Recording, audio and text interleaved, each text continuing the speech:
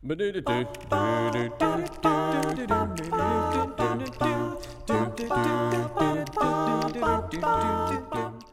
there. Welcome back to the podcast. This is John from pureandsimplebible.com, and this month we are considering kids and their impact and value in the Christian faith. Today we're going to focus on Jesus when he was a kid. There is a great narrative of Jesus at age 12 in Luke chapter 2. And so, the reflection verse for this podcast is Luke 2, verse 52. Let's listen to that verse together. And Jesus grew in wisdom and stature, and in favor with God and man. Before we jump into a good conversation about the boy Jesus, I want to share a song with you. Jesus not only served people when he was an adult, but we'll also see that as a boy, he served his parents by submitting to and obeying them.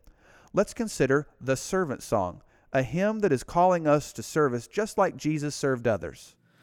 Lord, make me a servant, Lord, make me like you, for you are a servant, make me one too.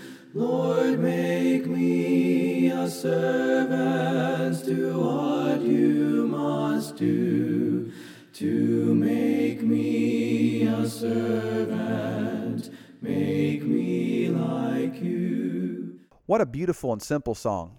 I'm excited to think about how Jesus was a servant even as a boy. Joining me again to talk about the boy Jesus is Ken. Hi, Ken. How's your week going? It's going pretty good. Thanks for asking. Great. Did you hear that song? What did you think about it? I loved it. It's a great song. I enjoy the simple pledge that I make when I sing the words, Lord, make me a servant. Lord, make me like you. I feel closer to Jesus and his mission when I sing it. Nice. Well, Ken, this week we're connecting the idea of Jesus as a servant to his service when he was only a boy. Okay, so we're talking about Luke 2, right? That's right. In Luke 2, Jesus, his family, and a large group from Nazareth travel 70 miles to Jerusalem for a special festival called the Passover. I want us to use our imaginations and pretend like we're going along in this caravan. Okay, yeah, I'm starting to imagine what it's like to walk 70 miles. I can see people leading sheep. Oh. I can hear the camels carrying people and supplies, kids everywhere. Like, can you see it, John? Oh, yeah. Ooh, watch out. The kid running around the cart. Great imagination.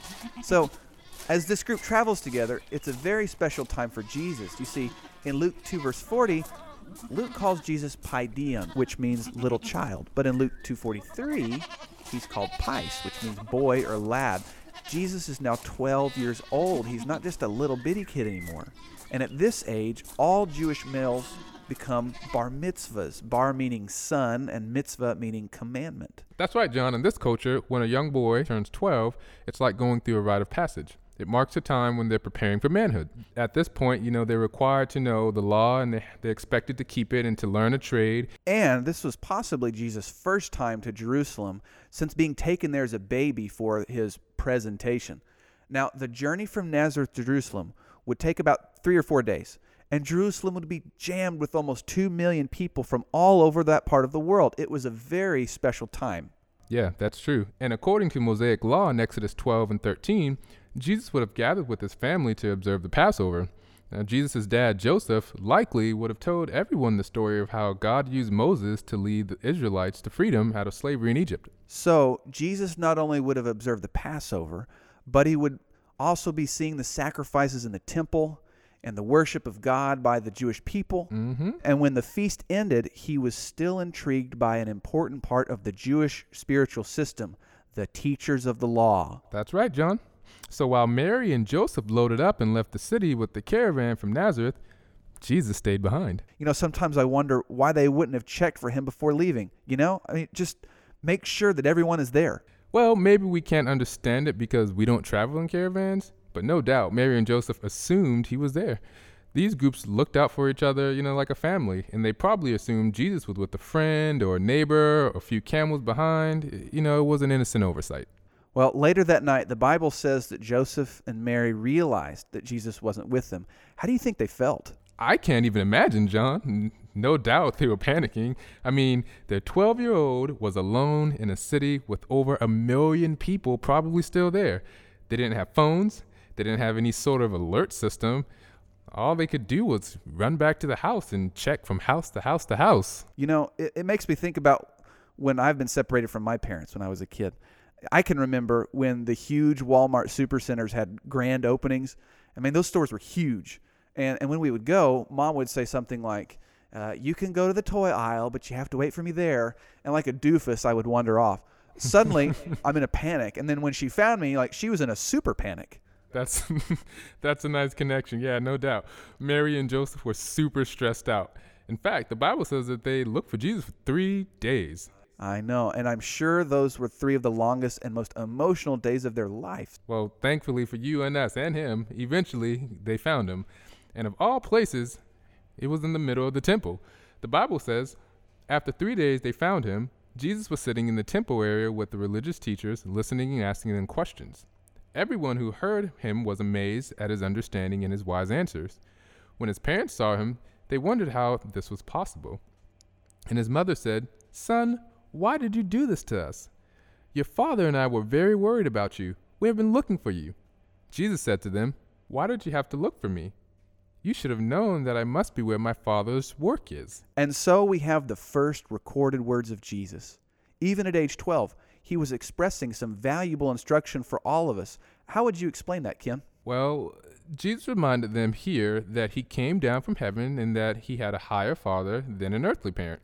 It seems to show that even in early life, it was proper that he should focus on his spiritual purpose. Exactly. That's a point worth repeating. Even though Jesus wouldn't begin his public ministry for 18 more years, it was proper for him to be engaged in the spiritual work for which he came down from heaven, even as a boy. Honestly, John, that's really encouraging to me to know that children can be engaged in spiritual work too. One of the takeaways from this story is that kids don't have to wait to be grown up to be spiritually minded. Kids can be spiritually active today. Let's brainstorm that for a moment. Ken, how do you think kids can be about their Heavenly Father's business? That's a good question. Well, for starters, I think they can read and pray. I mean, there are excellent beginner Bibles that first-time readers can use. Yeah, and from there, they slowly graduate from children's Bibles that increase in reading level. Yeah, while mom and dad read with their children, kids can read on their own as well. Okay, you also mentioned prayer, Ken. What do you mean by that? Well, in 1 Thessalonians 5:17, it says, never stop praying.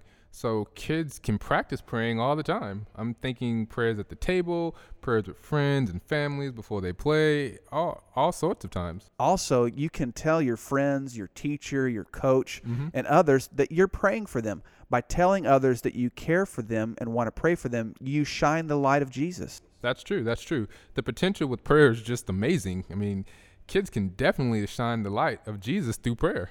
There are so many ways kids can be spiritually active, but for time, let's just consider one more.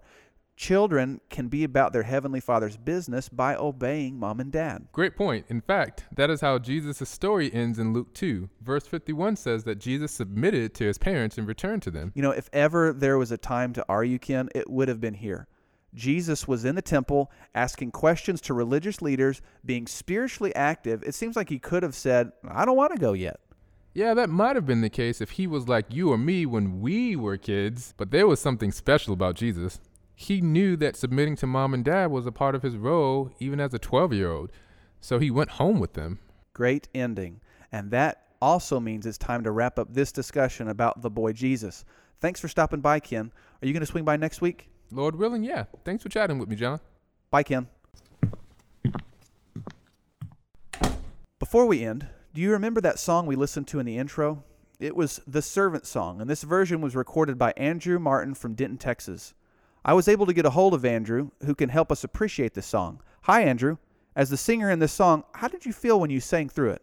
To lead it in church is actually pretty cool because of the fact that it's kind of different, being a traditional song, but it's still so powerful.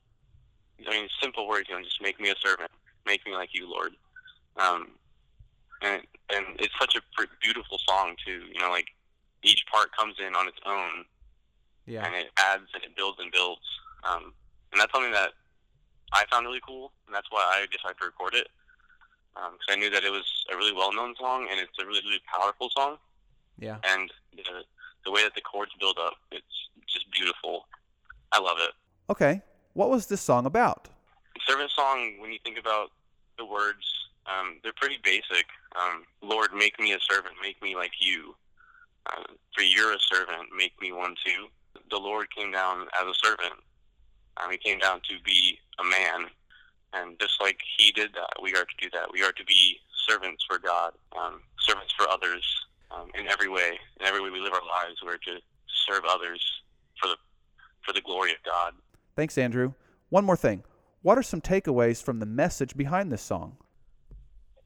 I would say from after singing or just hearing the song, it kind of makes you feel like you need to be more of a servant. I know that that's something that we don't really think about necessarily all the time, is going down to that level of serving others before ourselves. But it really hits you as, wow, I really need to always be mindful of being that servant heart and having that mindset of serving others in everything we do. Thanks, Andrew. Yeah, of course. All right. Talk to you later. Bye. Bye. Let's listen again to the servant song together and spend time appreciating its value with our Bible dialogue concerning the boy Jesus. Lord, make me a servant, Lord, make me like you, for you are a servant, make me one too. Lord, make me a servant, do what you must do, to make me a servant, make me like you. Excellent song. You can find this song on Andrew's SoundCloud. You can search for Andrew J. Martin on that site or follow the link below in this podcast at pureandsimplebible.com. While you're there, check out all the other podcasts, videos, and study resources that are yours to use absolutely free. Do you remember the reflection verse? Luke 2, verse 52. It's about when Jesus was a boy, yet ready to grow up. The Bible says, "And Jesus grew in wisdom and stature, and in favor with God and man." For those of you growing up, how can you grow in wisdom and favor with God and man? In fact, how can you be about your Heavenly Father's spiritual work? I see some great conversation opportunities here. And if you would like, send me a message. Ask Mom or Dad to help if needed, and send me a message at pureandsimplebible@gmail.com, all one word. Until next week, this is Jonathan Edwards. Always remember, God loves you very much, and I do too. Lord willing, see you next week.